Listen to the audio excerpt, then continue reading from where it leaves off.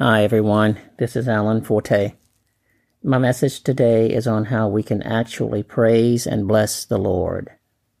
I was recently listening to a worship song, Broken People, by Israel Houghton. Now in this song they sing of how wonderful it is that the Lord loves the praise of people who are broken. It made me wonder, what does it mean to be broken?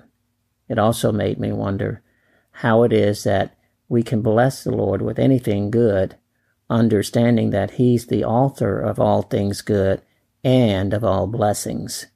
So after many questions, I went back to my basic question, what does it mean to be broken, and how do I measure up against what that means?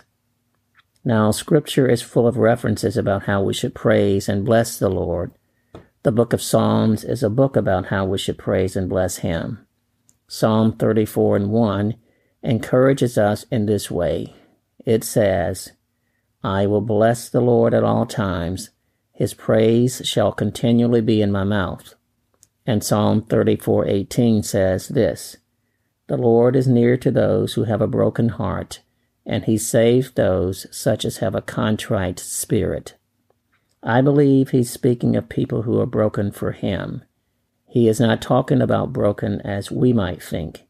He speaks of having both a broken heart and a contrite spirit for the things that are God's more than for things that we might want or for things that we must endure for ourselves.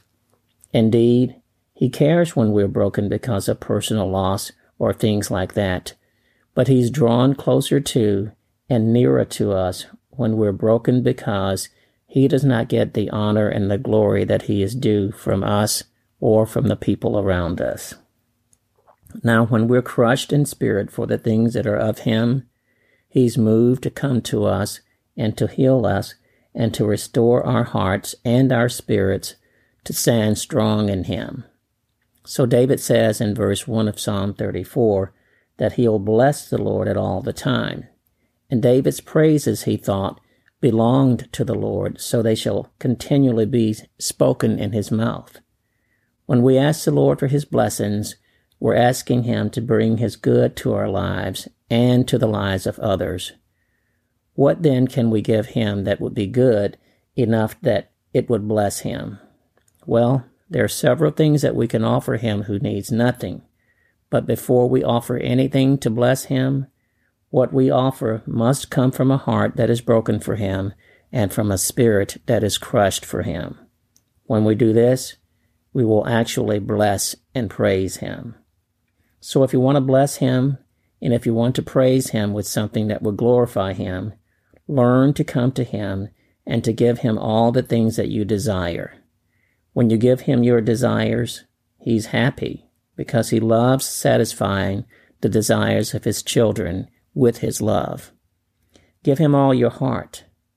When you give Him your heart, He's happy because mending broken hearts is one of His favorite things to do.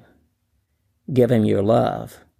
When you give Him your love, He is happy because perfecting His love in the way that we love is how He lives boldly among so many people who do not know Him.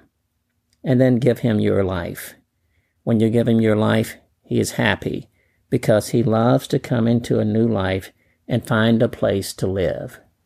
Now, if we do these things from a heart that's broken for Him and from a spirit that's crushed for Him, then we will find it easy to bless Him with the things of our lives that will make Him happy, because loving a broken people is a blessing to Him and is praise that belongs to Him. Indeed, He loves people who are broken for Him. Live a delivered life.